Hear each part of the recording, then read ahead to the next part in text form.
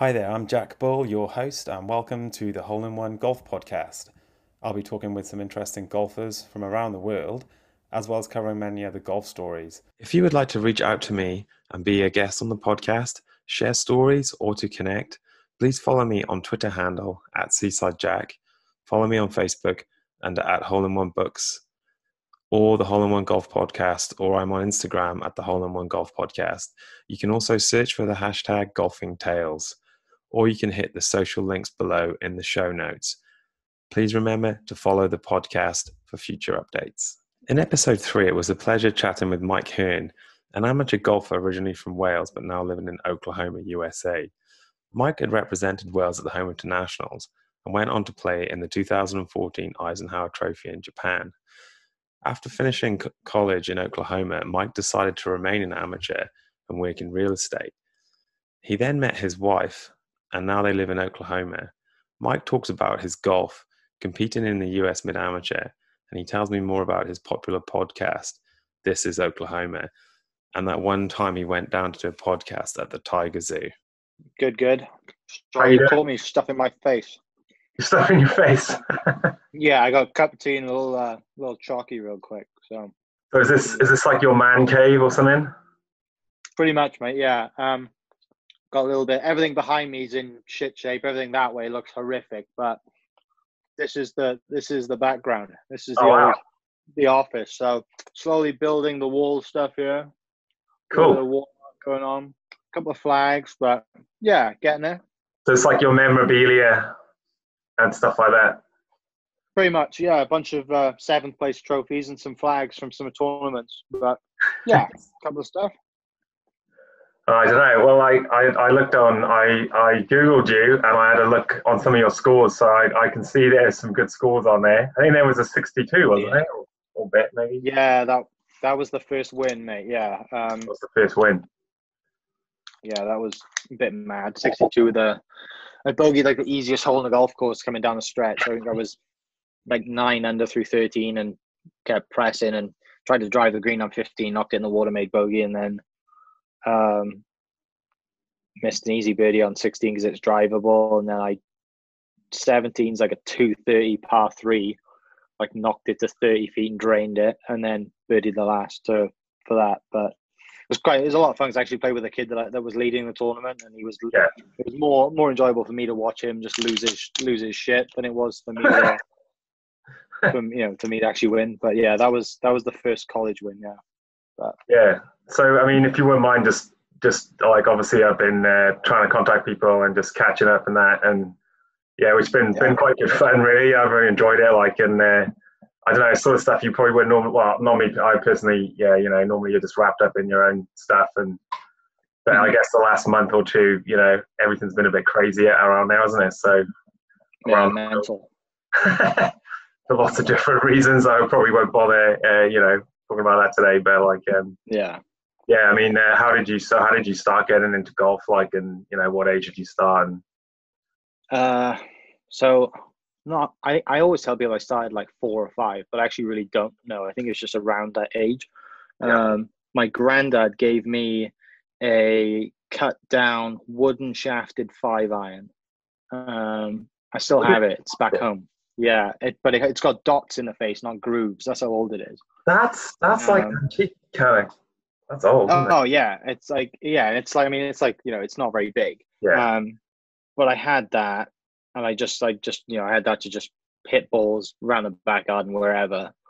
And then I remember it's just any cut down club. All you need is any cut down club, isn't it? And you just need to whack, you get going, and then you're away, like, I guess. Yeah, so smashing that around. I still have it. It's at the house back home. I hope.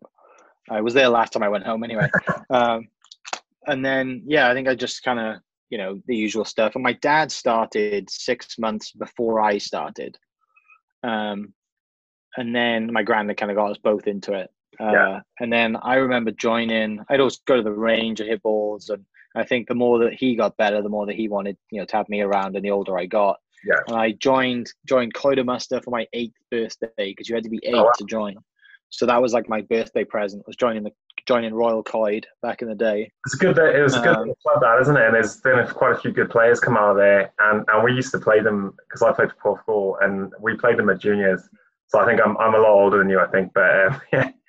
Back in the day, we played Coed, and then Paul Thomas. He came from there. He was assistant Porthcawl. Yeah. So, good well, club. Tomo, Perry.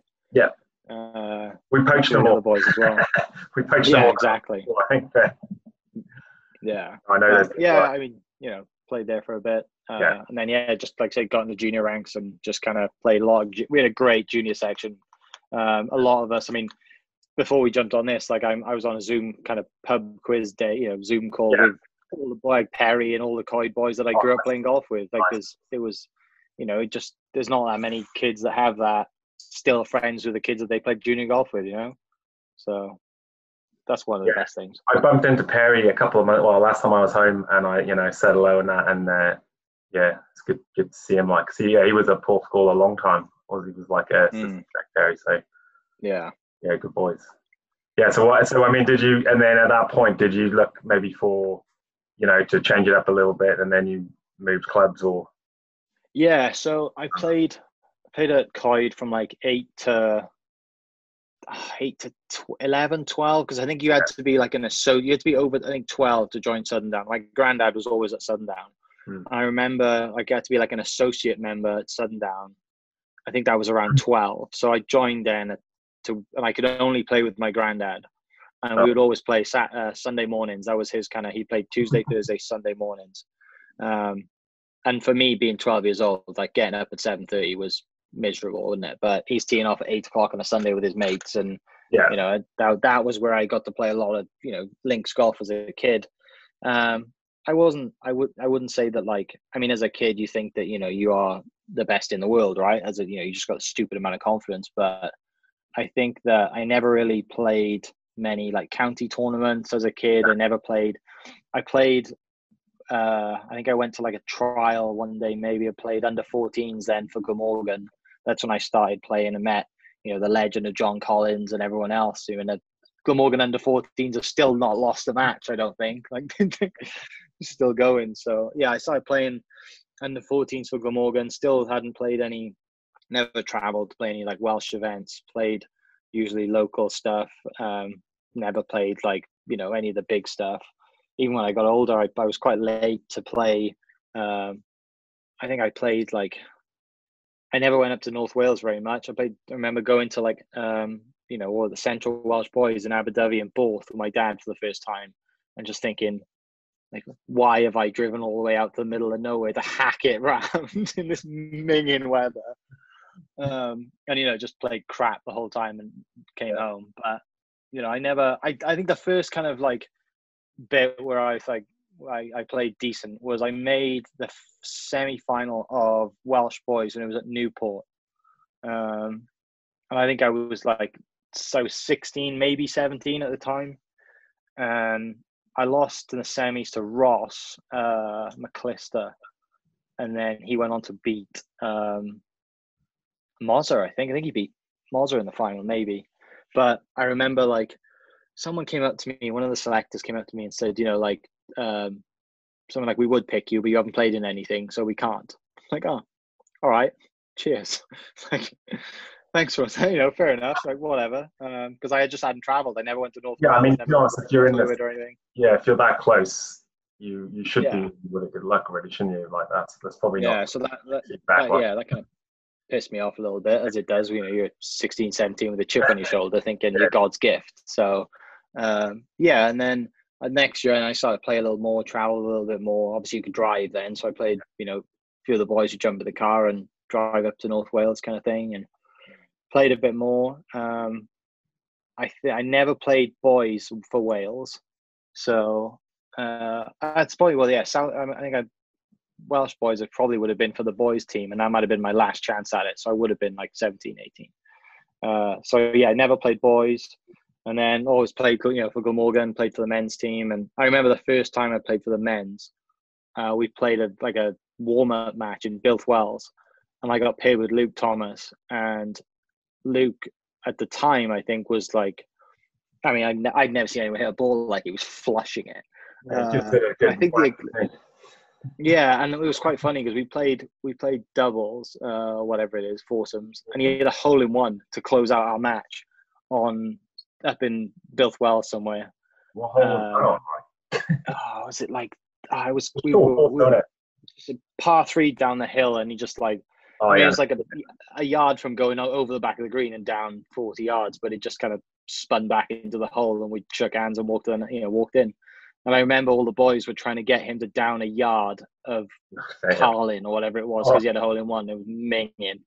And that was like my first introduction to Glamorgan men's team. I thought, all right, we're on to something here. If we're going to have a few beers and have a good time. Nice. And we did, we had some good nights out. We won the league, and I think we won the league with a game in hand, and we all went out in Bath one night. Channel League, yeah, that's miserable. awesome. Yeah. Like hell of a night, but yeah, we did not perform that weekend. I think Mike and Roger just kind of gave us the weekend off, as they do. But yeah, that was pretty good. And I think that like I got to that stage, and I planned to go to the States. Like I'd never really wanted to play. I never really wanted to go to uni back home or play golf back home because I knew that the weather was never good. I'd had friends who'd gone to the States, and I knew that like regardless of how good I was, I knew I could get a place somewhere, which would have been better than playing winter golf back home, going to Newport or going. And I never even knew that there was a golf college in St Andrews or Stirling. I had no idea. So applied to go to uni in I think 2009. Got accepted to a place in Florida. It was Fort Lauderdale, Florida. We didn't go on a visit, didn't have money to go on a visit, so I just committed. And then that summer, my dad lost his job, got laid off or whatever. So all the money that we had saved was gone. Keep the family going, whatever. So I had to defer, and I worked up Southern now for 2 years. I worked behind the bar, and it was class. I mean, I didn't start work till 11 o'clock every day. Never worked later than till the sun went down. Really, played golf and worked behind the bar. It was just the easiest 2 years of my life. Really, played pretty decent as well. I traveled a bit more. Obviously, had a bit more money because I'm making a bit more money at the golf club, and yeah, played a bit of golf. Traveled quite a bit. I had a couple of good finishes, but then it wasn't till still didn't make the men's team. I'm trying to think. I had a couple of phone calls. I almost made it. I had a phone call off Crow. I think one of Hooper's classics, last two events, or Neil is probably going to watch this. So Hooper was last, yeah, Hooper's he usually backdoored his way into the home international team by winning the Gold Cross and doing well in the Am. You're on the back door, yeah. Yeah, so I think he'd done that. Yeah, he'd done that to me. I think it knocked me out of the team. I think that was the West. They were playing Scotland somewhere, I think maybe. So I could have been in that team, but he knocked me out and I was reserve. And then I went to uni then the following summer. Applied again, had one offer. So I was like, well, I can't turn it down. It's either go or don't go. So ended up coming out to Oklahoma, had no idea where it was, no idea what it was like. It just, right, let's go. I can always come home if it sucks. So me and my dad came out here the Wednesday before I started school on a Monday. Landed, jeans and a hoodie, and it's it's 35 degrees. And it's flat. I can't see any mountains. I'm like, this is miserable. Hated my first month. Absolutely hated it. And when I got here, I realized that I was ineligible to play my first year as well. Wow. Which I didn't know. So, I'd flown 4,000 miles. Yeah, flown 4,000 miles and found out that I couldn't compete my first year. So that was awful. And then obviously going home that summer, I hadn't competed, so I didn't do very well. That was 2012 summer. Didn't play very well at all because I just hadn't had any competition. Hadn't basically just been sat on the bench really for 8 months. So that summer was awful. And then 2013 I started to play. Played more. Played okay, nothing special. But 14 was where I started to really play a little bit. I played. Let's see. Kind of the summer of 14, the let's see, what is it? It'd be the end of 13, the summer of 14. I started playing quite a bit, started winning some events.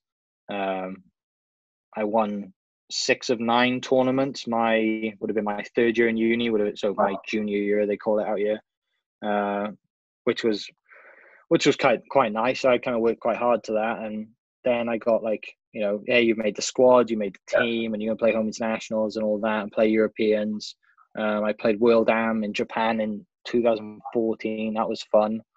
So it all kind of clicked. Like, just 14 was kind of like a big year. Things just start to fall into place. You win the right events or travel, do a bit better, and we had a good crew. We had a good team. We were good boys. Like everyone kind of clicked.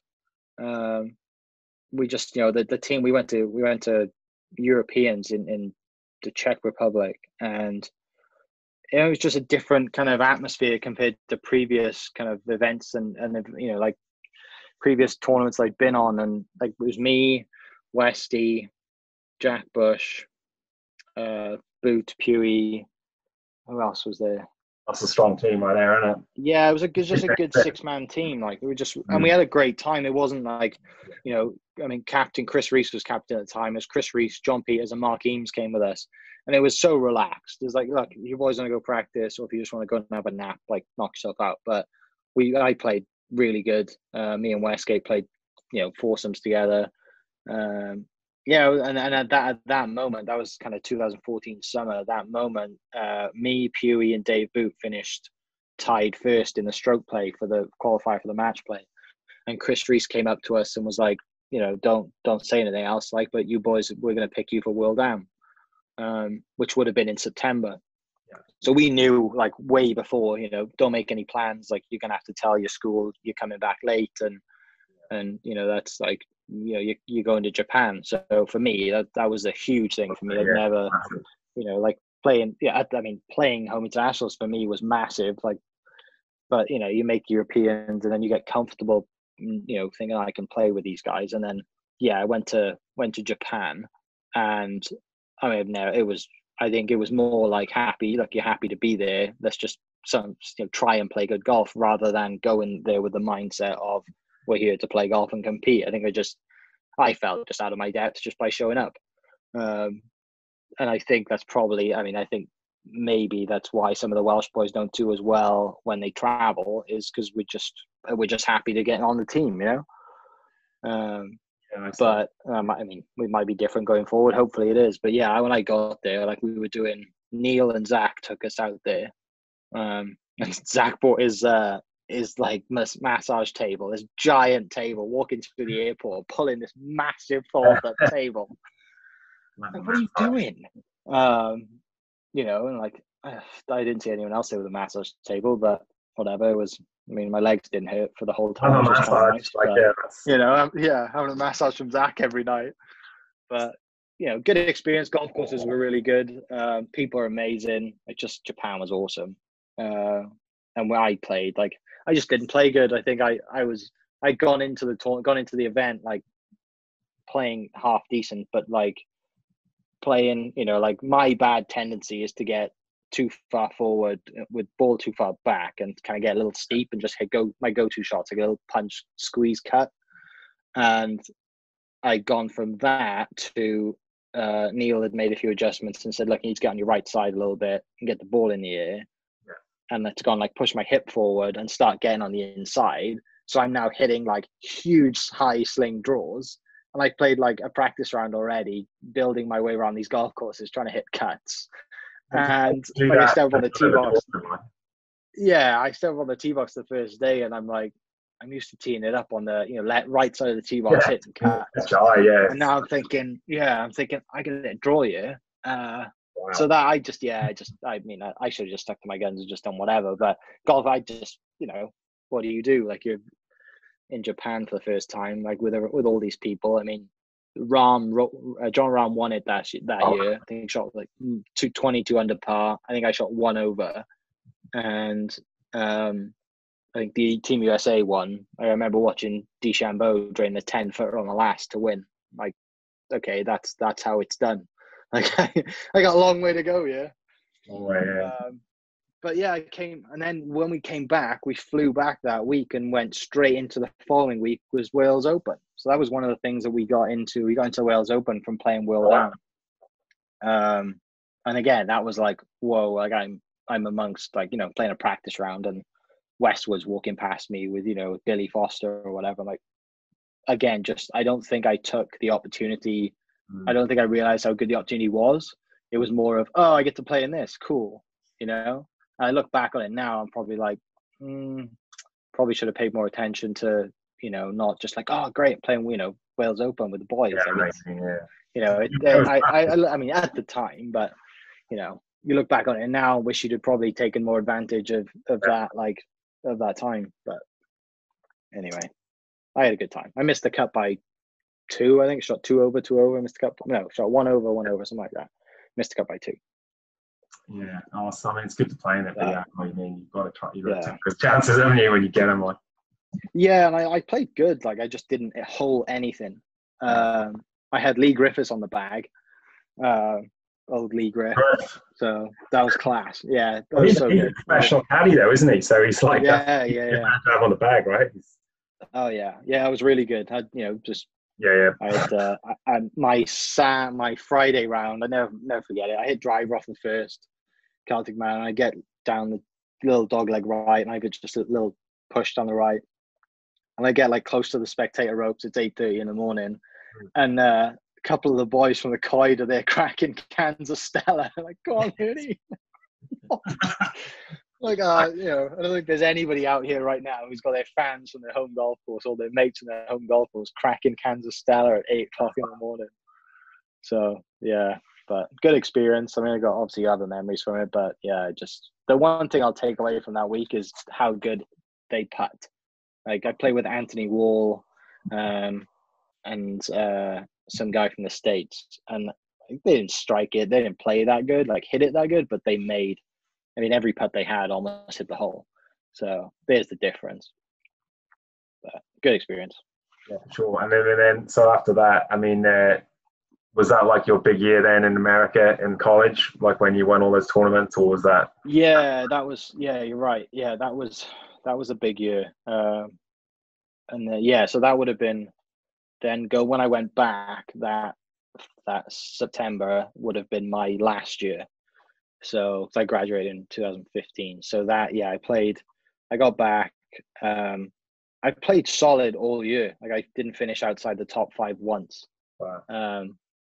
But I didn't win anything. Like, I finished second 3 times by a shot.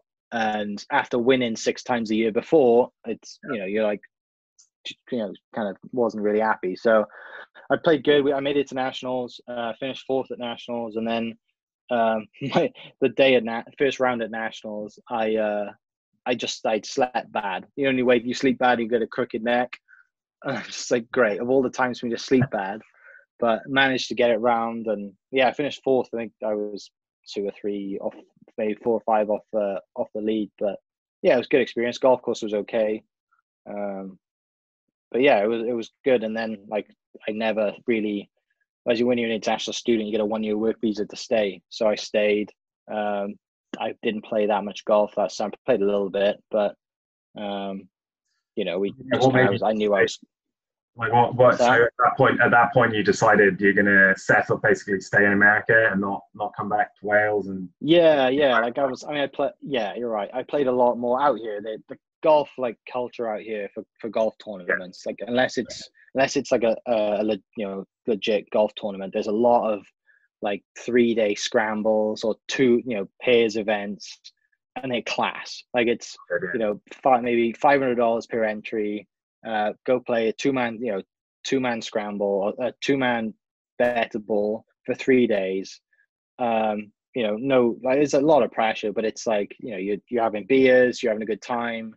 There's music playing on the golf cart the whole time. Like, it's just a class atmosphere, and I just got into that. It's just like, you know, I graduated in May, and then played my first event at the last weekend of May, and I came home with $1,300 in cash, and we didn't even win.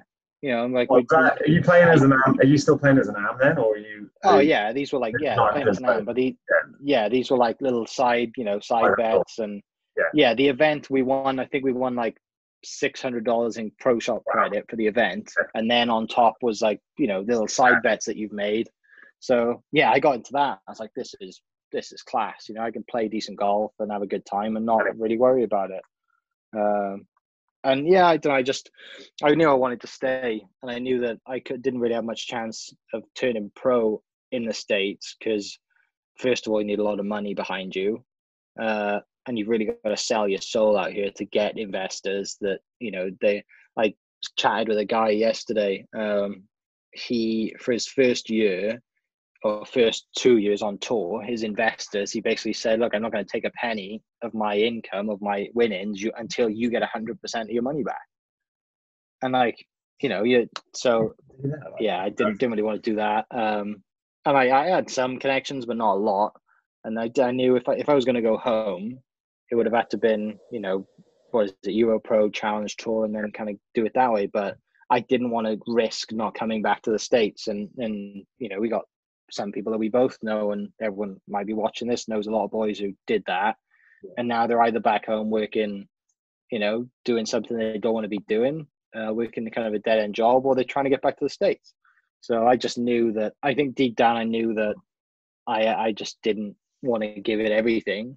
I had a little bit of doubt, and just thought, why not? Like, let's take this opportunity in the States and stay here. And luckily enough, it turned out all right.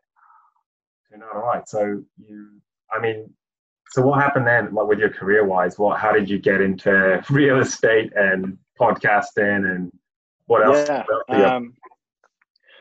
So when you're an international student, you got a 1 year work visa, and you've got to work the basically you've got to find a job that's within your degree. So I have a marketing degree, and so which really you can go doing any job if you want to. Like real estate. So I met this guy. Yeah, exactly. So I met this guy who was referred to me.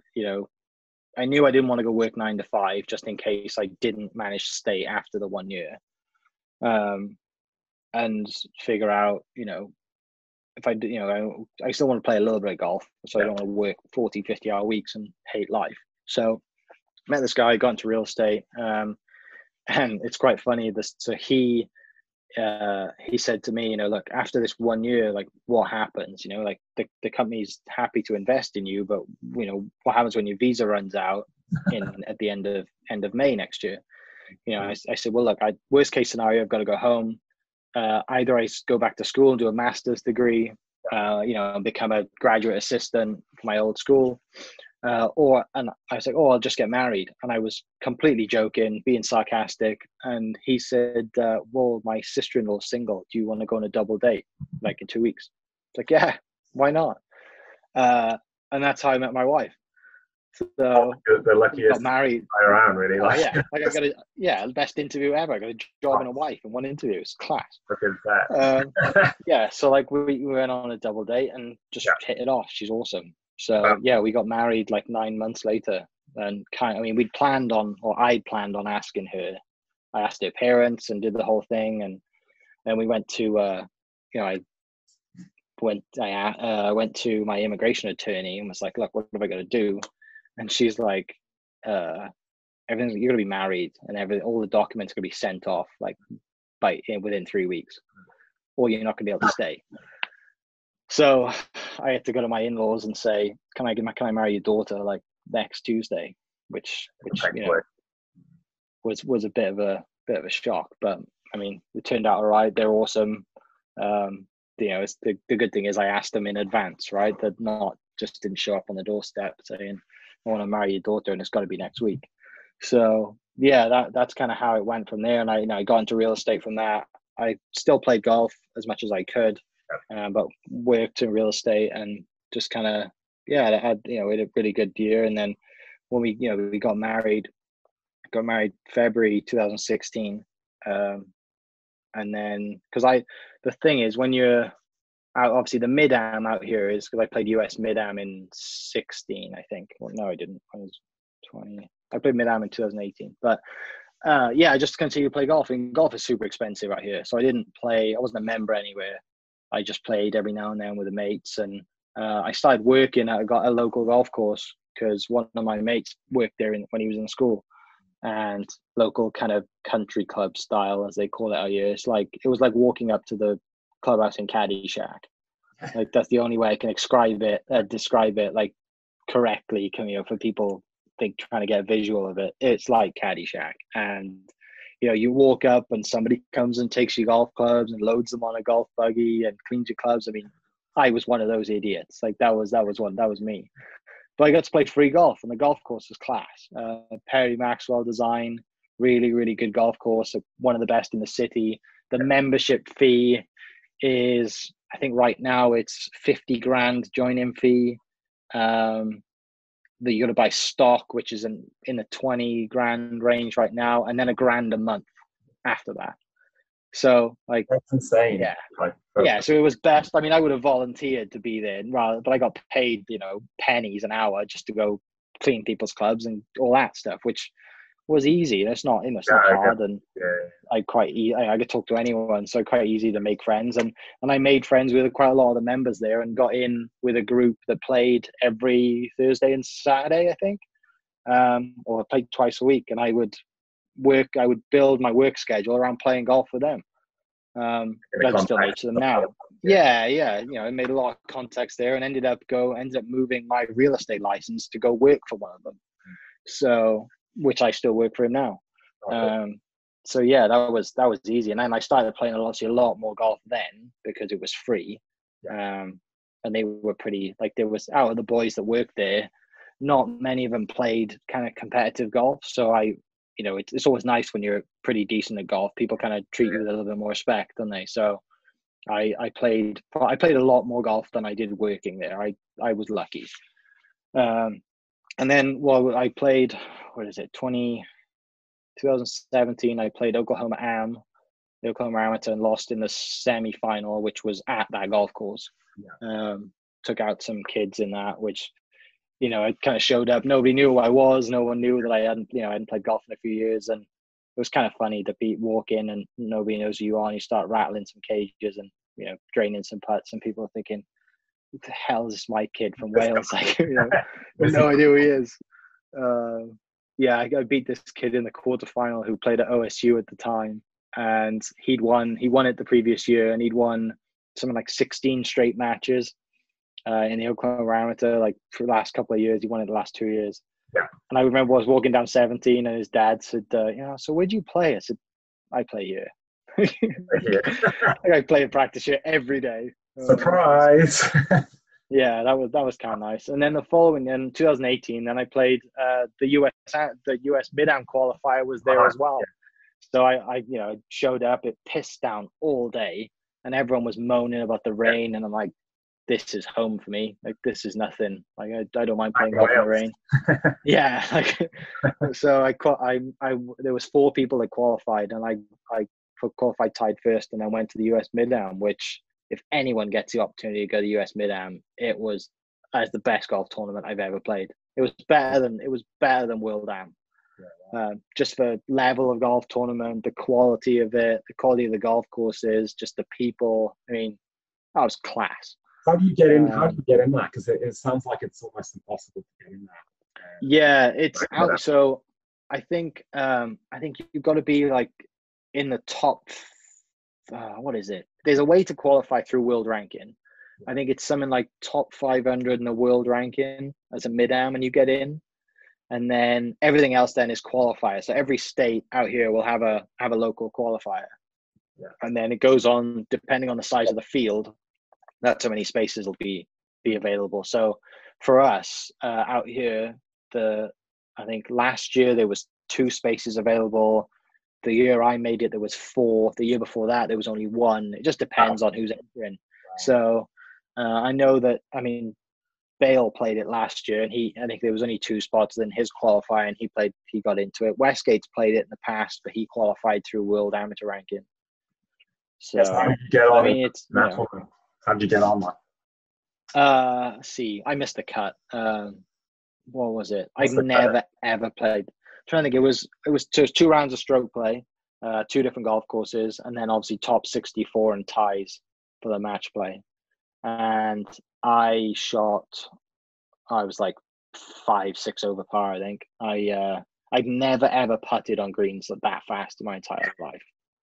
Like, not, and just to the point where you just don't have any confidence. You don't feel comfortable from any distance.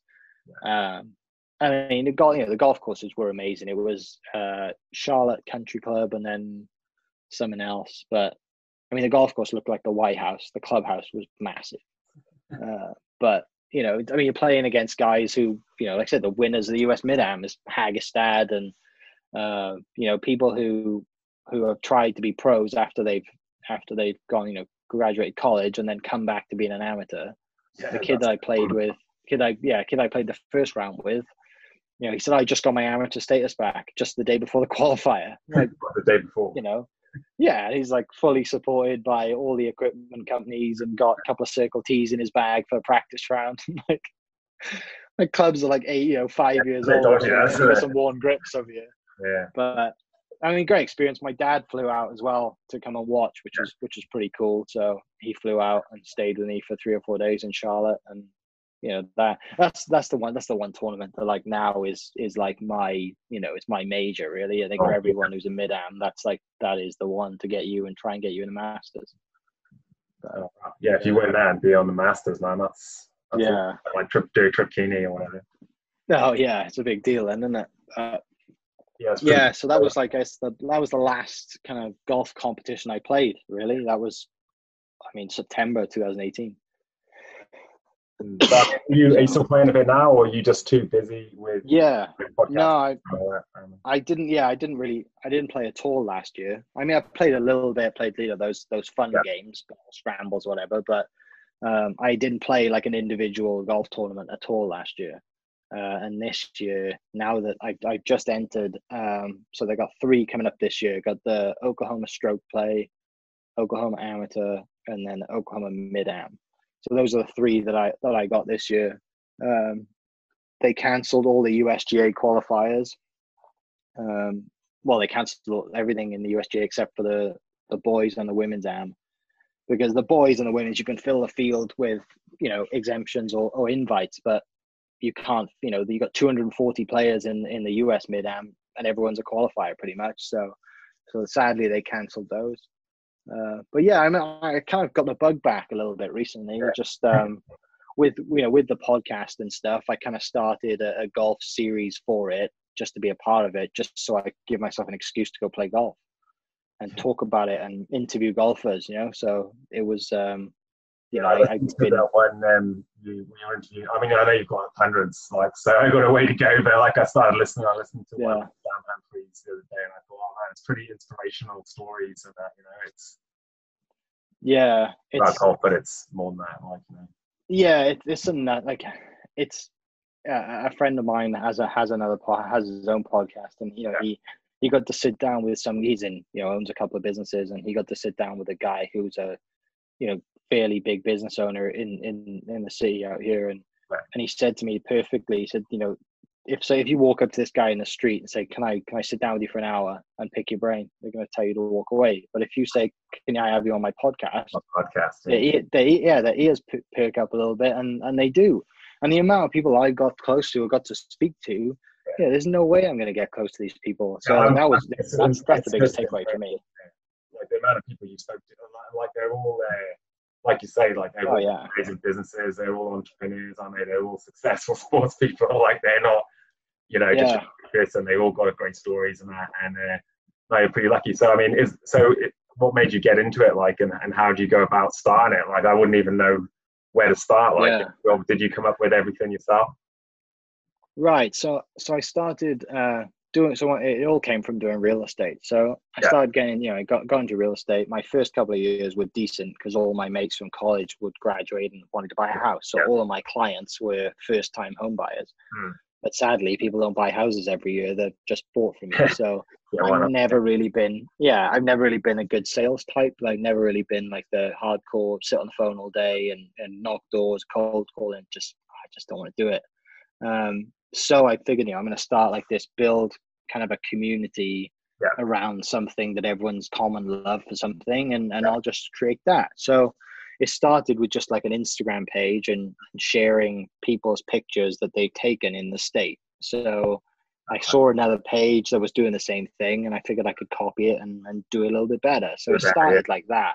And that started to gain about 1,000 followers a month for about the first 9 to 10 months. And then I thought, well, look, there's only so much stories you can tell with a picture. How about we start something else and I can interview people? And I'd listen to podcasts all the time, but I never thought about having my own. And then a couple of mates of mine said, it's really easy. We got the equipment, we'll loan it to you until you make any money, and then just buy it off us when you do. So I just started. I started sending, emails, DM people. I just started sending as many messages as possible, and people started to reply and said, yeah. So my first podcast was with a guy named Desmond Mason, who played in the NBA. He's now an artist, like paints and does all that stuff. He's really good now.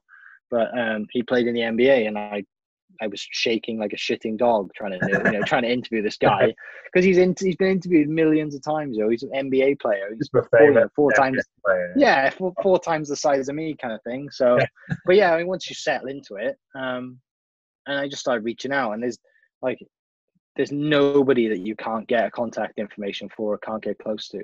Like, it baffles me. People ask me, how'd you get to that person? Well, like, I had a lady named Brooke Wells on the podcast. She's a CrossFit athlete.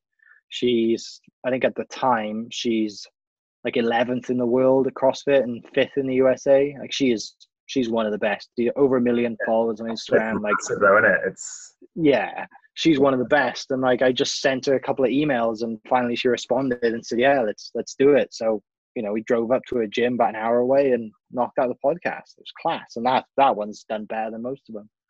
And then recently I have like this. So I have the Oklahoma podcast, and then I have a separate one about cars. Yeah. So a mate of mine out here is, good mate of mine, just big into his car stuff. So, and I am as well. So we started out a podcast, and through Zoom, I've just been kind of doing what we're doing now, just sending people messages. Hey, would you like to sit down for an hour or 30 minutes and just talk? And I managed to get this one guy on a couple of weeks ago who, he is the photographer for Ken Block. The race driver of Ken Block, and he has 400,000 followers on Instagram. He's one of the best automotive photographers in the world, and he's like, yeah, I'll do it, sure. I'm like, and you get people who have 5,000 followers that won't give you the time of day. But that's the thing, is once you get someone that's big, people start looking at who you've interviewed, they know that they respect you, and like, if that person respects you, then you just get in, and you just keep knocking it out. Like, I've done 170 something now, and just continue to do them, because and I have 10 or 11 right now that I need to edit. But it's really easy to do. Like, I'm not a tech person at all. Like, I got the equipment, I plug it in, I got everything set up, and as long as the sound quality is half decent, people just kind of get. And I've got a lot better at it, interviewing people and finding cues. And now I don't go in with any notes for the most part. But most recently, I interviewed a guy named Gray Frederickson, who he's from here, lives 30 minutes away, and he was one of the producers on The Godfather, and like Apocalypse Now as well, which is another pretty good movie back in the day. And he's 82 now, and me and another guy, there's a local film festival that's going on at the moment, and he asked me, the other guy who interviewed him, said, do you want to partner up and do this interview with Gray? Yeah, let's do it. So that was the one that was like, it was a proper set. Like, we're on, sat there under the lights, kind of. That for me was, I'm just showing up with a case and a microphone and pressing record in someone's back garden. But this was like on set, all the rest of it. So that was a big step up for me. But when you're talking to someone who's worked with some of the best actors in the world, and arguably on the best movie in the world, like, yeah, that was a good moment for sure. Yeah, so what, did you work on the whole series today, like all the Godfathers? Yeah. So he was like an associate producer on the first one, and then he was a producer on I think he won an Oscar or a Grammy. Yeah, he won an Oscar or an Academy Award, but they're the same thing, for the Godfather 2. So wow. Yeah, he had some great stories about back in the day, like Hollywood back in the day, what it was like, and Playboy Mansion, all the rest of it. Like, nothing like it is now. I mean, is it before like a social business? media. Do you treat it What's like that? a business, the whole Oh podcasting, yeah, or is it like yeah. I've got a sponsor on board now, so I'm getting paid by them. They sponsor one episode a week, and then I'm always looking for more, reaching out to more people. Do you want to sponsor a series? Do you want to do it just per episode? And just throw out a number. And I have like a platform that like from each episode I can pull like 18 to 20 different like pieces of content, different posts. So when you show them that, look, this is how many people are listening, but also this is how many people are going to watch, like the little video clips and stuff like that. That's easy to sell. So yeah, so it's making money. It's not making a living yet, but I don't doubt that it will. Yeah, because I mean, I guess like I was listening to the one about the wedding photographer, and I'd also just spoke to Lloyd, Lloyd. Yeah. So obviously he's a wedding photographer. I met him at a wedding, and that I was at, and then he's a golfer as well. And I listened to the one you'd done with somebody.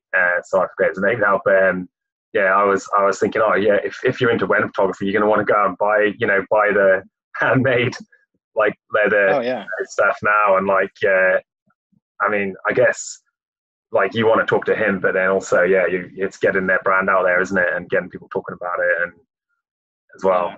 Although it sounded like he sold a lot of his gear. Yeah, he's very good, that guy. Yeah, he sold it all over the world. Yeah.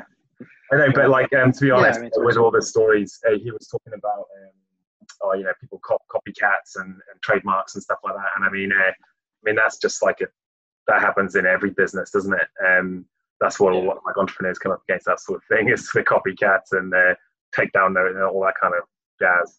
So I thought, oh wow, this is, and then I was like, it's an entrepreneur podcast, but then it was also sports and that. So it's a good mix, isn't it? Like it's everything. Like there's nothing I won't talk about. Yeah. It's I think that's the best way. So I mean, like, where do you see it going? You're just going to keep interviewing more and more people and just keep it building up like that? Yeah, I mean, the good thing is like that, there's people are always going to have stories. So I'm never going to run out of guests. Even if I have the same 120 people on, like they're always going to have new stories. So that's that's a good thing. And then just, going forward, doing more interviews, up in the level of production, like the one with that, that movie producer, if I can get a set like that and build out this room for something like that to make, just up the production a bit. And then, by upping the production, slowly get more sponsors. Yeah. I mean, I don't know how many other podcasts there are in your area and stuff like that, but I mean, like, it sounds like you've got a real good niche there. Like this is like quite I think that I got lucky with the name, really. It was just available, and I just like, right, that's it, let's do it. And everything, it was available on everything. So I think it's quite a broad range. Like it can go any way. I think the whole thing is, like, if you live here like me and you're not from here, or you were born and raised here, or you just moved here for a bit, like that's anyone can come on.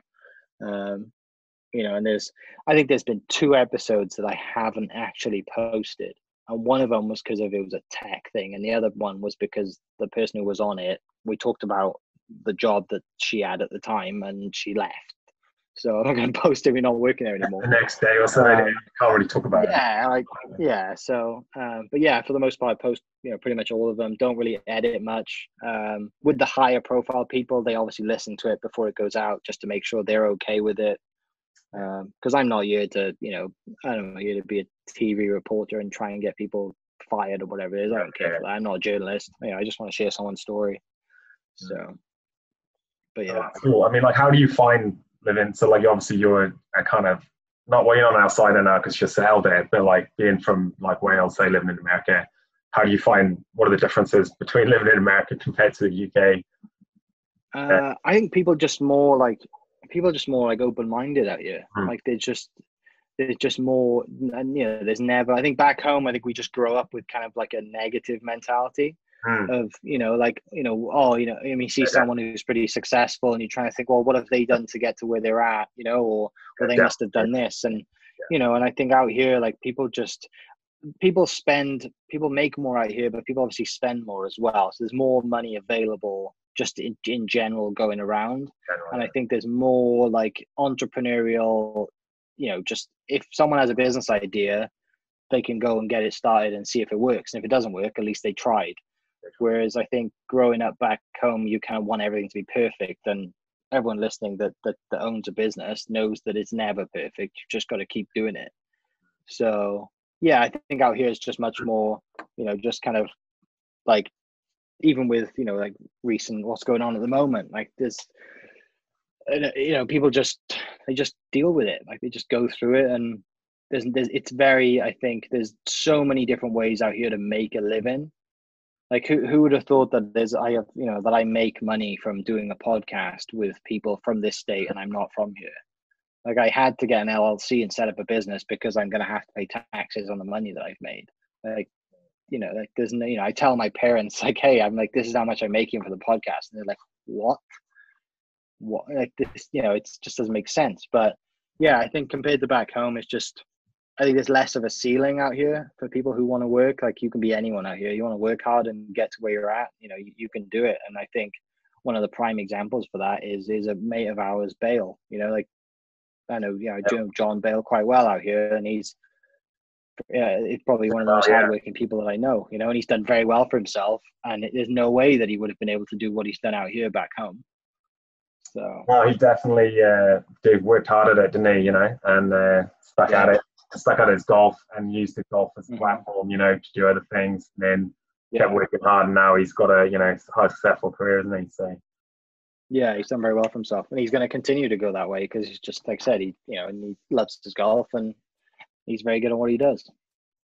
Yeah, no, that's good, man. I mean, no, it's great to see you boys doing so well out in America. Like, I mean, I was really keen to talk to get your opinion, like what's it like out there and why you went there, because I guess I've played with a lot of golf with people that have gone out there and then like they might come back or it didn't work out or whatever, and you're not sure if it lives up to the hype or not. But it sounds like, I think if you take your opportunities, it's definitely a great route to go down. Yeah, definitely. And I think, I guess as far as the golf goes, like back home when we play golf, play amateur golf back home, like anything around par is going to win something, or it's going to finish top 10.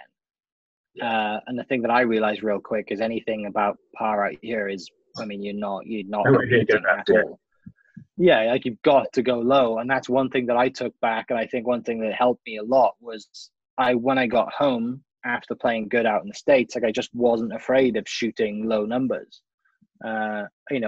Sometimes you might start, you birdie the first 3 holes, and then you're kind of holding on for the rest of the round. Out here, you're attacking everything, and that's just the mentality of the golfers out here. They're so aggressive, and they just smash it everywhere. And that's one thing. Like, okay, great. Like, if I can figure out how to keep it on the planet, and I've got a wedge in my hand every day, I got a pretty good chance of making birdie putts from 10 feet, rather than hitting 2 iron off the tee, going in with 8 iron, and making pars all day. So I mean, did they try and instill that into you when you joined up, out in America? Did they say, look, you got to be attacking and aggressive and go for it, and No, not really. They just, I think it just comes from just playing more golf tournaments and just watching, like you're playing with other kids, and you're just like, I'm stepping on a tee box and I've got like 3-wood in my hand, and this guy's taking driver over the trees and thinking, where is he hitting this? And I'm going in with, that kind of thing. So you quickly get used to it. And I think the greens out here are so much better than back home, just generally. Like, I mean, the place that I kind of practice at every now and then, public golf courses out here are much better than back home. Like every golf course back home is member based, isn't it? Well, out here there's 5 or 6 courses in the area that you can just rock up to. It's free, go chip, putt, hit range balls. You pay for your range balls, and if you want to go play, it's $40-$50 a round. But the greens there are amazing, like best greens I've had. They're far better than being back home on your average. Much better than Sundown kind of thing. So you just get better at putting because you're putting on good greens every day. So that was a huge plus. And it doesn't rain. It doesn't rain at all. It doesn't rain. Yeah. Wow. Oh, that's interesting, man. That's cool. Like, yeah. Yeah, so I don't know, like what else have you been up to outside of podcasting? Like, so you're obviously doing selling real estate. I mean, I looked at some of those houses and I can't believe how amazing they are. Like, I guess yeah, it's housing stock there looks pretty awesome. Like they're giant properties, aren't they? And with it's like cheap, mate. It's so cheap. Yeah, that's what I was going Yeah. to say. Is I was like, well, that's looked at the prices and I was like, wow, pretty comparable to here. Oh yeah. Don't get that. Oh, you could buy a mansion out here for $400,000. Like you got 5-6 acres of land and a 4 or 5 bedroom house, 3-car, 4-car garage. Like to give you some context, the house that we bought our first house. It's 3 bedroom, 2 bathroom. Yeah. It's 1,460 square feet. And it was a 2-car garage. Like it was people building. They're building all the time. Like today I went showed a client some houses today, brand new houses, and there's neighborhoods popping up all the time because it's just there's so much land out here. It just continues to grow. It's great for me because people are always going to buy houses and they're always going to build houses. But the prices. There's some mega houses. They're really expensive little houses closer to downtown. But if you want to be 30-40 minutes outside of the city kind of thing, like you can buy a really nice. Like the next house that we want to buy, we'll stay here for a while. But and I want to get a bit of land. I want to be able to take golf balls in my back garden. I've never had that in my entire life, and that's a possibility. So yeah, exactly. You walk out your back garden and just start hitting 7-irons into a field. Like that's the plan. So on that. yeah, exactly. I might have to get myself a little ride along grass mower and see how it goes. Yeah, you'll have a little green there, and you can invite Llewellyn over, and he'll make you some bunkers and stuff, and a few greens and that. Could you imagine that? That would be epic. Brilliant. I mean, a lot of those pros have that set up though, don't they? On lockdown, it looked like everyone was out in there, practice greens, bunkers, nets, or balls. Yeah, it's just so much land. I mean, they just like I think Ricky's house is pretty good. You see Ricky Fowler's house; he's got a couple of greens and a wedge area, and obviously Tigers is mega. But yeah, it's just land, and there's so much out here, and the good thing is it's flat out here as well. So you find 5-6 acres for under $500,000, and you're set. Right. So I hope you don't mind me asking. Like, have you watched Tiger King? Or oh yeah. I wasn't sure if you offended, or Yeah. You're gonna laugh at this. So about 2 years ago, I sent them I was sending messages to get people on the podcast. I sent them a message, and Lauren replied through their Instagram and said, "Yeah, come on down. We'll do a podcast." And it's about 2.5 hour drive. So me and Taryn drove down there. Joe was in jail at this time. He was not there. Incarcerated. Yeah, he was locked up. And I didn't grow up here, right? So I didn't even know who Joe Exotic was. So we get down there, meet Lauren and Jeff, and he looked exactly the same as he does on TV. He's got a leather jacket on, his terrible Ferrari hat that he just bought from a petrol station, and a bandana. And it was a Saturday, and it was really busy. And they said, go on this tour. Like they gave us a free private tour kind of thing. And from Las Vegas. Yeah. He's the new owner. Yeah. So that's who we met. So they were there, and they sent us off with one of the guides.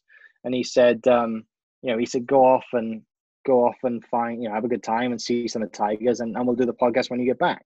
Mm-hmm. So we go on this tour for about an hour, see everything, and get to play with like the little tiger cubs. And I mean, it was class. Like, who wouldn't want to do that? I'm trying to find a picture for you now. This. Like, we were down there. Can you see that? Oh, wow. So Taryn's Taryn's playing with little baby tigers and hanging out, and we get back to like the entrance, and I see Jeff, and he said, "Oh, you're gonna have to wait a couple hours because Lauren's just gone on another private tour."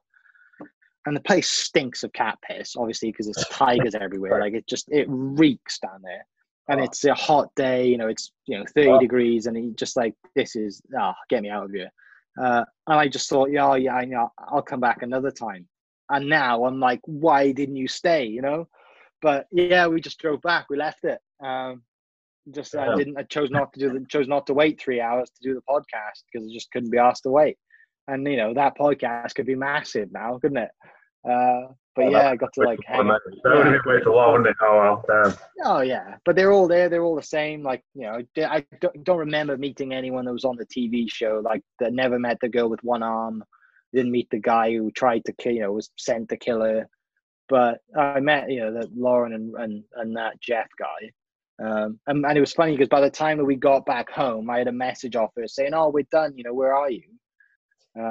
And at the time, they were asking me, like, I go back through my Instagram messages that we sent back and forth, and she was asking me, how do we grow our Instagram? How do we do this stuff? And like she was asking me like marketing advice. And now, like they got 100,000 followers or whatever because they're on TV. But yeah, I was watching the TV show and thinking, probably lucky to be alive now that we left. But it's nuts, isn't it? I mean, it is nuts. Like the place is. Yeah, I got some wicked videos from some of the tigers down there. Yeah, it's mad, mate. And it's exactly. I mean, that is everything in the TV show is exactly like it is. Like, that's what's funny. Is it's not. They haven't. I mean, they probably added a few things, but for the most part, like that's just how it is. That's still open. Yeah. Is it still open? Like, yeah, it's open. It's still going, like, or? Yeah, because I guess they announced recently that Carol lady won the land that it's on in a court battle. So she owns the land that it's on. Oh, because she sued. Yeah. So she was given the land that the park is on, but they're moving the park to another location, which they've been trying to do. Which that's what the last episode was. They were trying to move the park or whatever. So I think they're in the process of that. But it's open. They've been cashing in since the TV show, trying to get as much money as possible. Yeah. Wow. I mean, I know that's like a bit of a crazy scenario down there, isn't it? I mean, like, oh yeah. Normally, I guess it's not always like that, though, is it? Is it quite a normal place? Right. Yeah.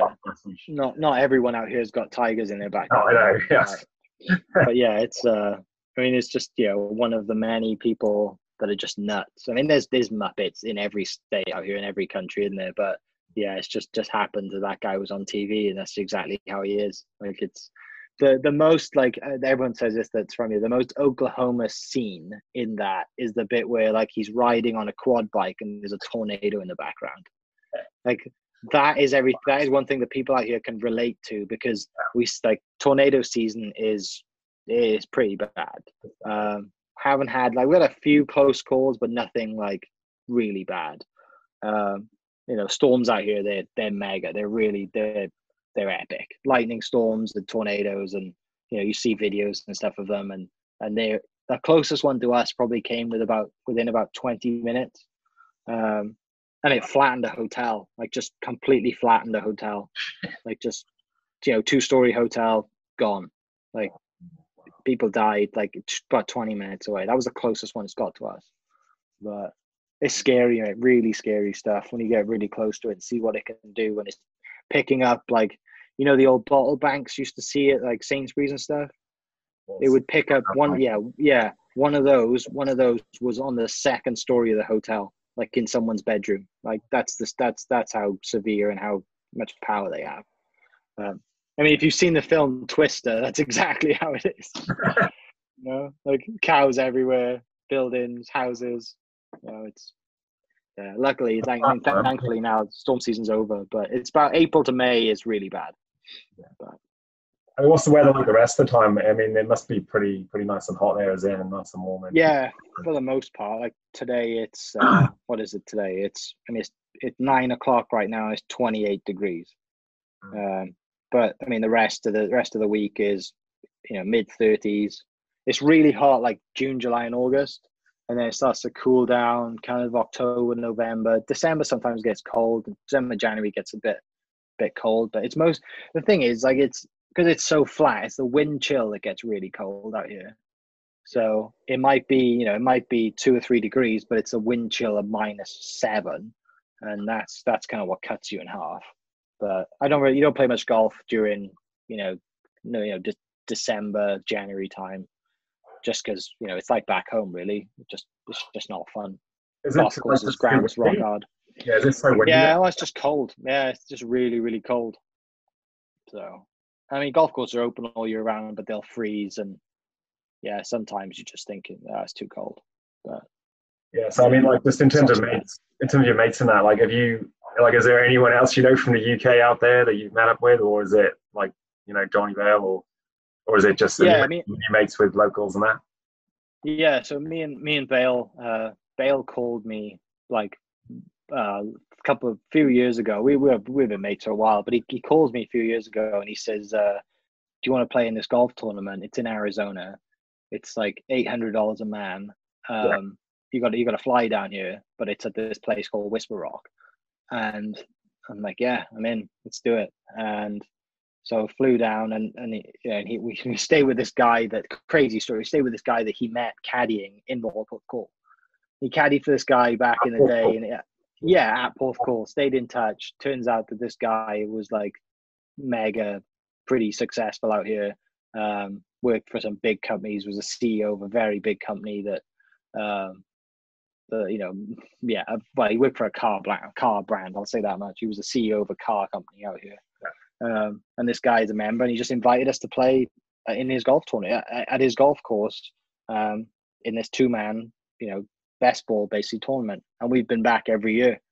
And then that's the guy who he invited Bale that year to go play Pine Valley with him.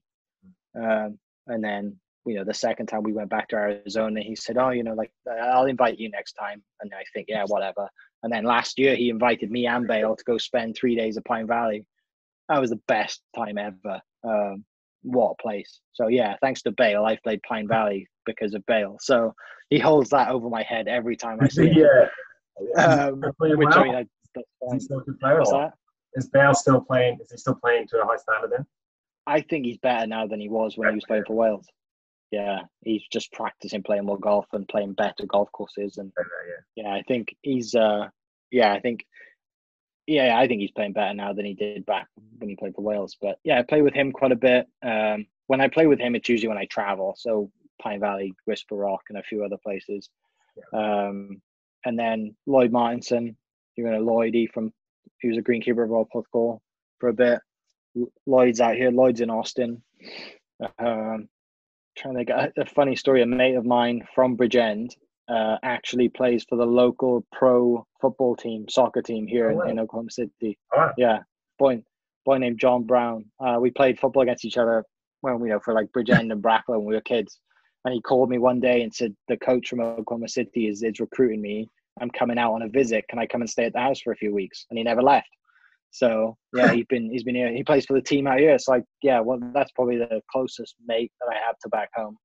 It's kind of like a small world, really, isn't it? Like, it's crazy. People through. Yeah, and then I got a few mates out. One of the boys is in Canada. He's not a golfer. He's a mate of mine from school. Yeah.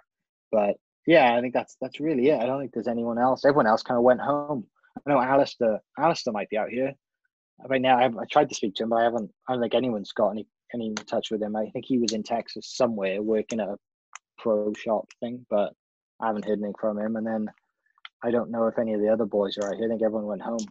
So Lloydie, do you know him, Lloyd Williams? You know him from school, do you? Yeah, well, I went to, I know Lloyd and James from, we went to primary school together. Oh, wow. So I knew James was a year older than me, and then Lloyd, he's a couple of years older. Like, obviously I followed his career and I played a lot with him. Mm-hmm. So I know, like, lived the old days a little bit. And also, like, I think Lau, he has been underrated. Like, he's won a lot of stuff. Oh, yeah. He's played. Yeah, people don't realize. Yeah, and I think people don't realize Walker Cup and what was it, St Andrews Links, and stuff like that, like breaking the records. Yeah, and even when he was telling me, he said, like, "Oh yeah, I played in the British Amateur and I got a lucky draw and I won the qualifying." And I was like, "Well, come on, you can't just fluke win in the qualifying."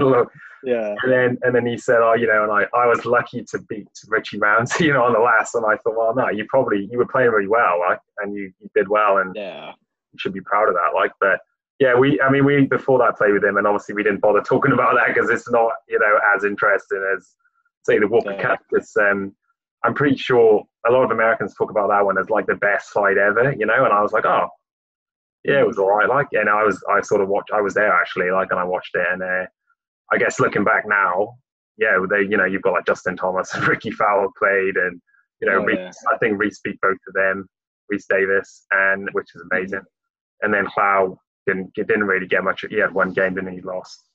Yeah, I think he had a shank on air or something, wasn't he? I saw that. Yeah, I didn't like his moment. Yeah, I talk about that. And I was up, so flew back to London or whatever, and I watched the highlights of the Walker Cup. You know, I was just there, and Cloud comes on, and it was the par 3, and I played that actually at County Down, and it's about I don't know, like a 200-yard par 3. You know, it's like a long iron, and Cloud steps up, and Peter Ellis is like, here's this young man, you know, from Wales or whatever, and you know, he shanked it straight into the club, and then Alice says, "Oh no, you don't want to do," you know, the way he commentates it, "Oh, you don't want to do that, young man." And then Cloud went down, and he obviously lost his head at that stage. You know, you could tell that he was down, he was losing, and his head was low, and he did it again. Then I think Alice had another pop. Then, like, you know, you know, you need to sort your head out, young man. And then they went off and watched it, didn't show anything else. And I felt bad. I was like, oh man, that's gutting. That is gutting. Yeah. You know. But no, he is a funny man, though. He's done some things, hasn't he?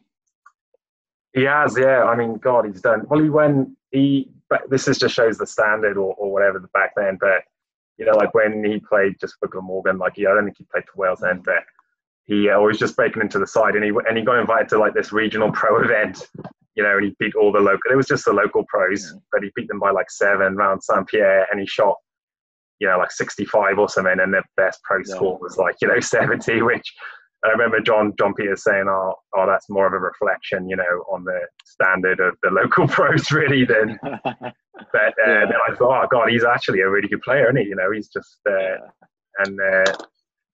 that was good. Like, there's a lot of good stories there. I mean, I love talking about all those old ones, and I know like things have moved on a lot, haven't they? But no, it was good days. Like, it's good to hear, like, you know, that you always see the score, you hear it from like the coach's point of view or the spectator's point of view, but you never hear it from that person. Like, where was I in that moment? What was I thinking?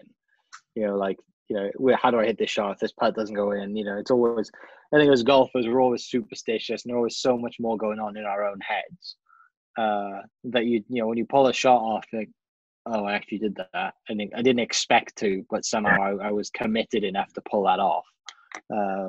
You know, and just things. Yeah, and like I said, Cloud might have said there was a few lucky things that happened, but you know, at the end of the day, you still got to hit those shots. And it is funny to hear the stories. It is. Like, the Lynx Trophy, he went wire to wire, right? So, like, I mean, pretty much, I think, as far as it goes. And like, I didn't talk to him. I think I might have talked to him after and just said, "Oh, well done." But I didn't really know much more about it. And then he went into a bit more detail, you know, and he was saying about how he was hitting, you know, had these new wedges, and he was working on his wedge game, and then all that. And then, so I haven't got. I mean, I've just been downloading it. Like, but we're gonna talk about the British Open and the Walker Cup, and because I don't know if you knew that, like, you know, he qualified for the British Open. Yeah, Di caddied for him, didn't he? Who? Di was on the bag. Di Pies was on the bag. I don't know. Or maybe. Yeah. I mean, I know Di. Yeah, I think I think he caddied for him. And he's got some pretty class stories there. Like, I know he missed the cut, like, so and he said, "Oh, look, you know, I didn't want to talk about it at the time." But now he's you know, obviously he's matured in that, and he's, you know, happy to talk a bit more, like, openly about it. And like, so he played with Luke Donald, like, and obviously Luke Donald went on to was like world #1, like, a couple of years after, and Luke Donald was sort of like trying to get his major, you know, first major sort of thing. And I don't think he was impressed, you know, playing with like a qualifier, you know, like. And I thought, the ginger otter from South Wales. On the team, you got Luke Donald, winner of XYZ, you know, ranked in the top 10 in the world. Alongside him is Llewellyn, a greenkeeper. But, yeah, I mean, I just said, like, oh, mate, at the end of the day, like, pros, they were like prima donnas, aren't they? You know, like. Oh yeah. Who is he to say you can't play in there? You've qualified, like, you know, and you know, I know he's one of the best players, but anyway, no. So that was real fun, like, cause you know, it was cool hearing about that, like, and I don't think we talked about the Walker Cup, but then, and that was about it, really, like, and yeah, I don't know. Like I guess I want to talk to other people, but yeah, actually, people they don't. Not everyone obviously wants to talk about it today, you know, which is fair enough. Like, Yeah, you gotta, very like I say, you common. gotta find that. That's the thing is like when I've interviewed some people, you gotta wait. Like I think there's like a golden period after about 15 minutes when they realize that okay, like I'm comfortable. I don't mind talking about the things that I and it's more about just kind of getting them comfortable and being okay to share stuff. And I think there's for Lau, there was a few different situations that he probably doesn't want to speak about or didn't want to speak about back then, which now no one cares about it anymore because it's No, I moved don't know. on. Who cares what? You know, it's You just know, yeah, exactly. but yeah, it's I'd love to hear some of his stories. He's probably got some, just from what I've heard from other boys of him, and just travels and the things that he's seen, the things that he's done, and people he's met. Like yeah, there's some pearlers there, and Well, I'm sure he's still got little bits of it. But yeah, he was. And I think the problem with Luke is and he'll probably say this too, that he's head shot, and he like every time he'd get a lead or shoot decent. I remember playing in front of him once at Whitchurch. Not the Trubshaw. What's that other one at Whitchurch? The Tucker. all the We drive. were playing in Yeah. Newport and Whitchurch. And I remember he was playing behind us, and I'm playing with Richie James and a few other someone else. And Luke is like telling us, he's like, I'm 4 under now, and like through like 6, 7 holes. And then, he starts, like, it just starts because he's talking himself out of it. It just starts going downhill fast. Then he shoots like, 3 or 4 over after being 4 under through 5, 5 through 6. I'm like, you're mad. Absolutely mad. But anyway, it's a lot of fun, isn't it? It's always like, I think we look back on the people who actually made it or could have made it and see like why didn't they? And in the moment you don't think, do you? But looking back, you realize what was going on, or realize that we should have done this, and why were they doing that? And Yeah, definitely. I think it does go a lot. It's a lot to do with. I think like there's got to be a reason clearly why Wales hasn't produced any good golfers in. I mean, what, 20 years? Yeah, well, that's the conversation I've had with a lot of people. I've talked to them, and we're like mentioning all these top players. We're like, oh, I did this, and someone else did that, and then another, and just there's so many, and then like what? Reese would be the last one, right? Reese Davis would be the last like tall player out of Wales. And yeah, I mean, obviously there's probably been a couple like there's before him like Jamie Donaldson, Yeah, but I mean, like since Reese, no one's done anything. No, I know. Yeah, yeah, you're right. I mean, I don't know. I mean, like I guess Ollie Farr would probably be. Yeah, Ollie Farr, I guess, would have been. So you got Ollie Farr. That's probably it. Yeah. Yeah. But he's not playing. He's not playing regular European Tour events, is he? No. Well, he played in the US Open, didn't he? And then which is amazing. But like, still, he's not. There's. Yeah, no, there's a gap. Like, there's a problem. I think one of the things is that like you said before, right, in America, there's all these set programs, and you follow the program, and it's a professional program. Whereas like when we were in uni in Britain, and there was no program, and you had to sort of make it up, and like it was just real hard. Like you didn't to get better and stuff, and then for the guys that were good amateurs. Again, there was no real system. There was no one looking to support them or anything. They just sort of did it on their own. And I mean, Claire was saying that the other day. He was out in Asia on his own, with no money, and he's like one of Wales' best players. But he, had to obviously just go get a job and keep working at Eco Bunker because there was no one was going to help him get on tour or anything. Which is a bit sad. But I mean, I think he did have a little bit of help. But you need that because Reese took a long time. Well, not a long time, but I know that he went on a few tours, and you go to a few tour schools, and then like he played on the Challenge Tour, and he obviously won there. And then he got onto the European Tour, but it wasn't like no one does it overnight, do they? Just turn up and win pro events. Well, not unless you're like I don't know Rory McIlroy or someone like that, but or Wolf. Yeah, like that's the thing out here is I think once you get if that it starts that way, right? If you're not going to come to the States and play college golf, you should just turn pro straight away back home if you think you're good enough, because you're going to be better off trying to turn pro back home at 18 than you are going to be playing amateur golf, playing some events, even if you are good enough, if you're good enough to play for Wales, you should be, if you're making the Welsh team and you want to turn pro, like, why waste time going to uni and playing whatever it is, the Spanish AM or Portuguese AM or whatever. Like, I mean, there's a bunch of players that some of the English boys didn't play for England and they just turned pro straight away and managed to figure it out. And, they play Euro Pro, they get good at that, then they go up a level. And by the time that you've graduated university, or by the time that you've played enough amateur events for you to think that you're good enough, they've already got the reps in, got sponsors behind them, and they're miles ahead. And like, you look at these guys who they were nothing as like amateur golfers, but they turned pro and gave it everything, and they're on tour. I'm not sure if Tyrrell Hatton played golf for England, but I know that I think he turned pro early. I think I wouldn't quote me on that one, but I think I would say he was one of the ones like that. And then I know there's a lot did of Andrew Johnson play for England? Oh, Beef. Yeah, I think he did, but I don't think he was. It wasn't like a key player, was he? Like, he wasn't in the elite. Yeah. I mean, who was the other? Did Andy Sullivan and what's the other guy? Andy Sullivan. His name is? Obviously played in the Walker Cup and stuff, but okay, him. But yeah, see, I don't know much about him. I know there's a bunch of players that like. There's a lot of players who didn't go the usual like States route or whatever and just turn pro. Like, why not? Like, I mean, obviously England golf's got a lot more money behind it, but there's players who didn't play for England that managed to figure it out. So I don't know. There's something going on in there. Like, there's a reason Welsh players don't make it on tour or just don't get the opportunity or the chance to. And I'm not old enough, and I don't know. I don't know what it is. I mean, we can all point the finger and say it's this, this, and this, and there's no funding, no money, no coaching, whatever it is. But there's clearly a bunch of reasons. Yeah, well, down here, it's a small country, and it's a very small country, but they've got like quite a high performing attitude, around sport and stuff, with like rugby and other sports, and even golf. And people make it from here. Sometimes they. Probably more.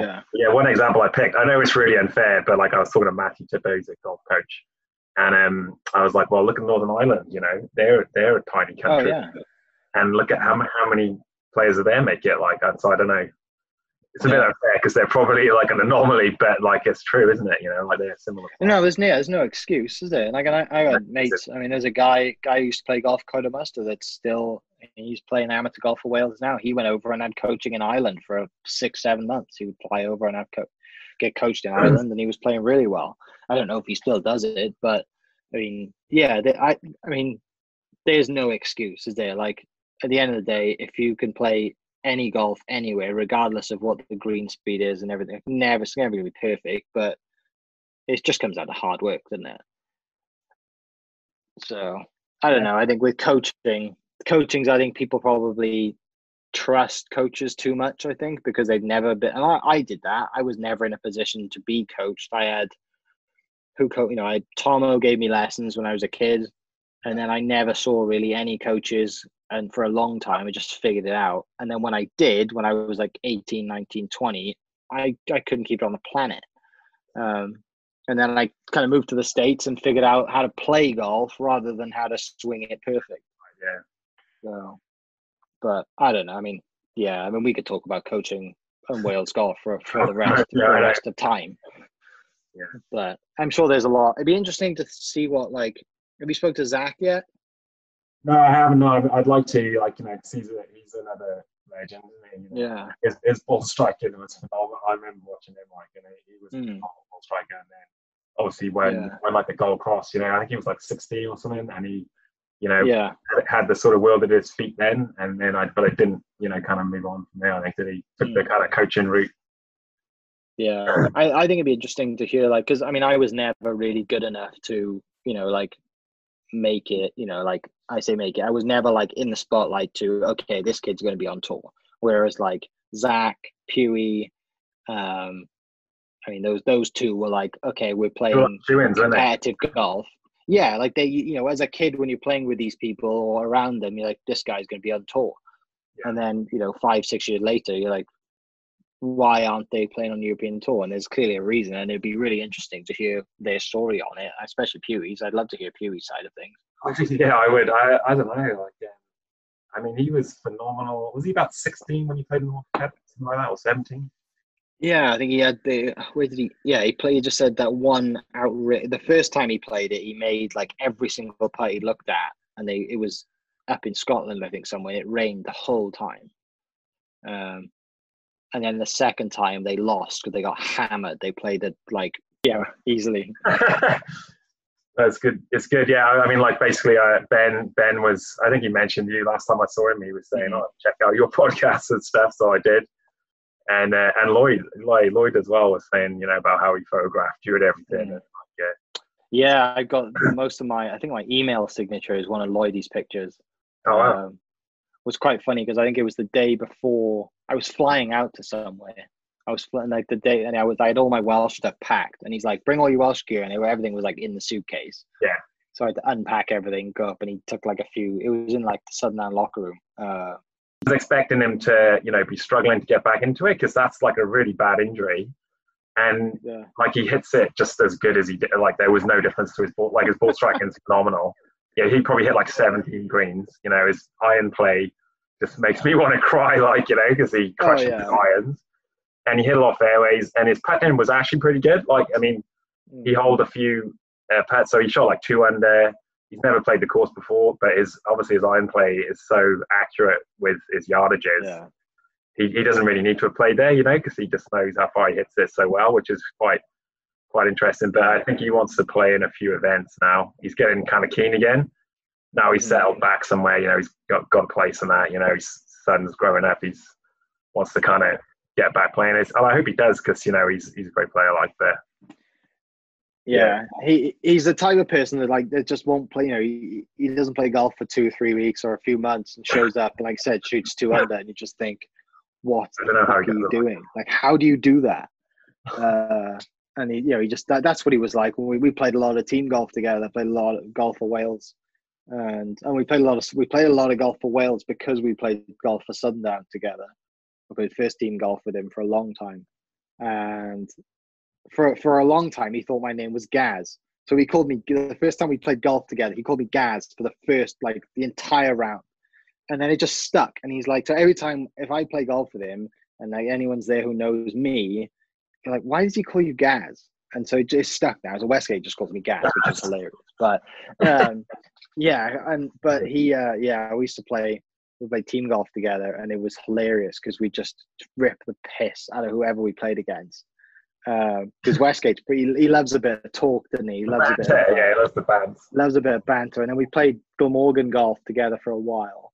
And one of the funniest moments we were playing against. We were down in Cornwall, down somewhere South England. We played against Jimmy Mullen in the doubles match. Wow. And we're playing on this kid's home course, playing foursomes, and we got this par 3 uphill. It's just over 200 yards. It's into wind.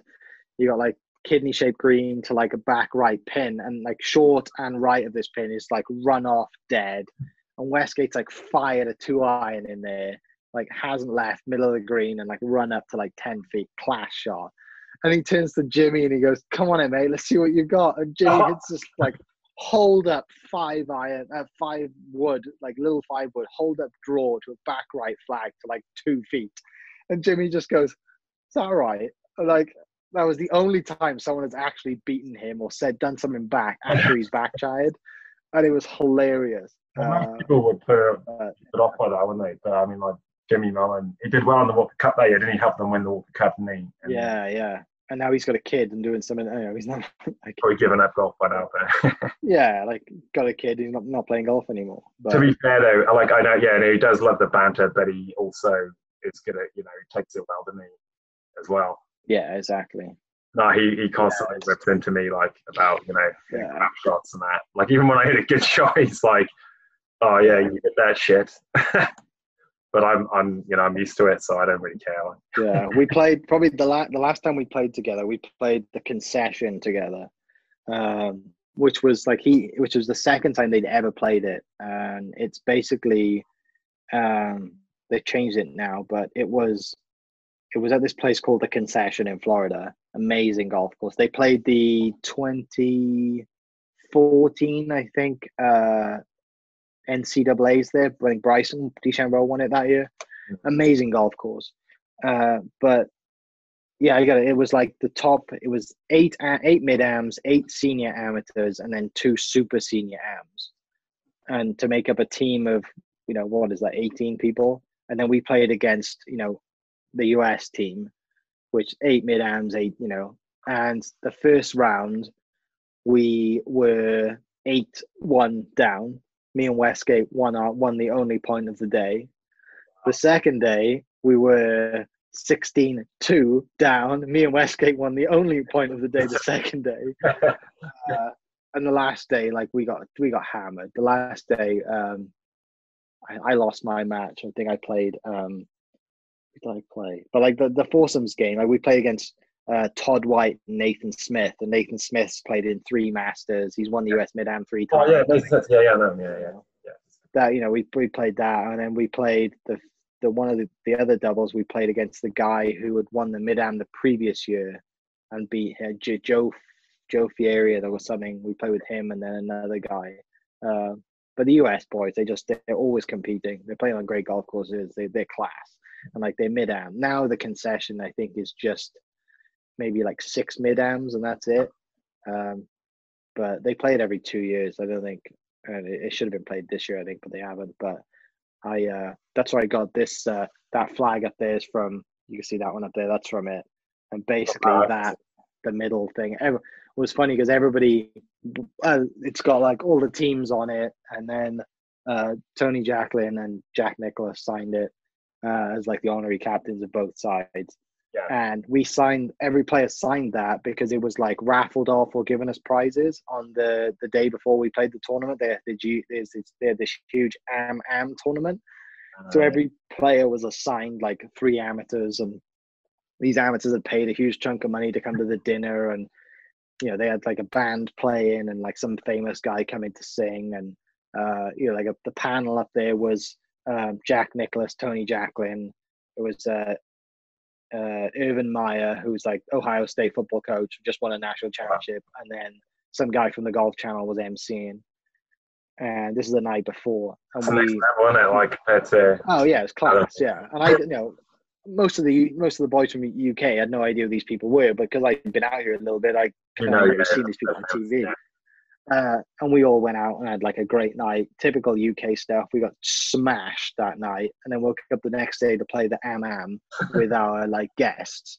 And it's a humid summer day, and I'm hungover, playing at 7:30 in the morning with 3 guys I've never met before, and they'd equally been drinking. They'd been drinking as much as I did the night before. And one guy, like, he couldn't hit it out of his shadow. I'm thinking, this is going to be the worst day ever. Like, it's 30 degrees, it's humid Florida, I'm hungover, and I have to put on a face to make sure that like I represent some. I'm going to present myself. And my team actually came like 3rd in the AM, and I got that flag in the mail like 3 years later, 3 months later. So none of the players got that flag, only the people who like did well in the tournament.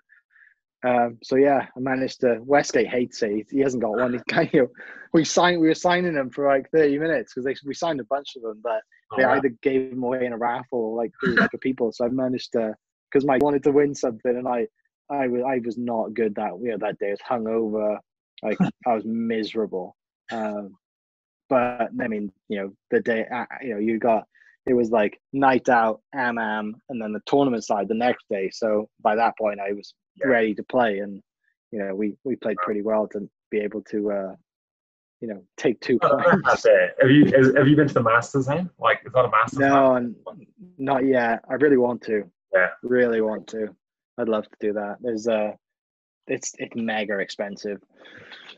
It's like, I say expensive. You can do it on like a budget, but the way that you want to do it, there's that golf course that I said that I worked at. They have a trip every year. They have a house that they rent out, 10-bedroom house, comes with a chef, and it's like $2,500 for 2 days, not including the flight down there.